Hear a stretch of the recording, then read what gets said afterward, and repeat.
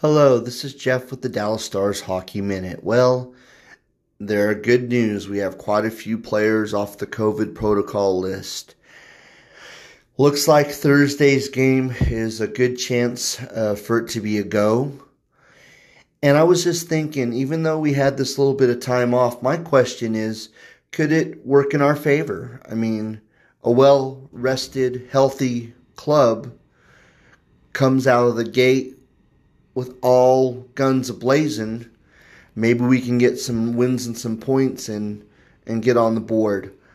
I'm choosing to look at this as a more positive light. I mean, I know that it's been rough this last couple of years with the COVID issues in the world and stuff that's happened. However, I think this may very well be a good thing.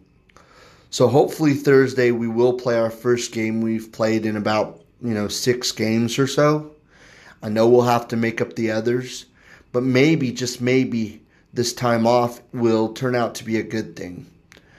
I hope that we're getting close to the end of this COVID mess. I don't try to put politics too much in this podcast because this is a sports podcast, but this is more of saying something like I want hope to come around the bend for us. I want an opportunity for us to get through a tough time.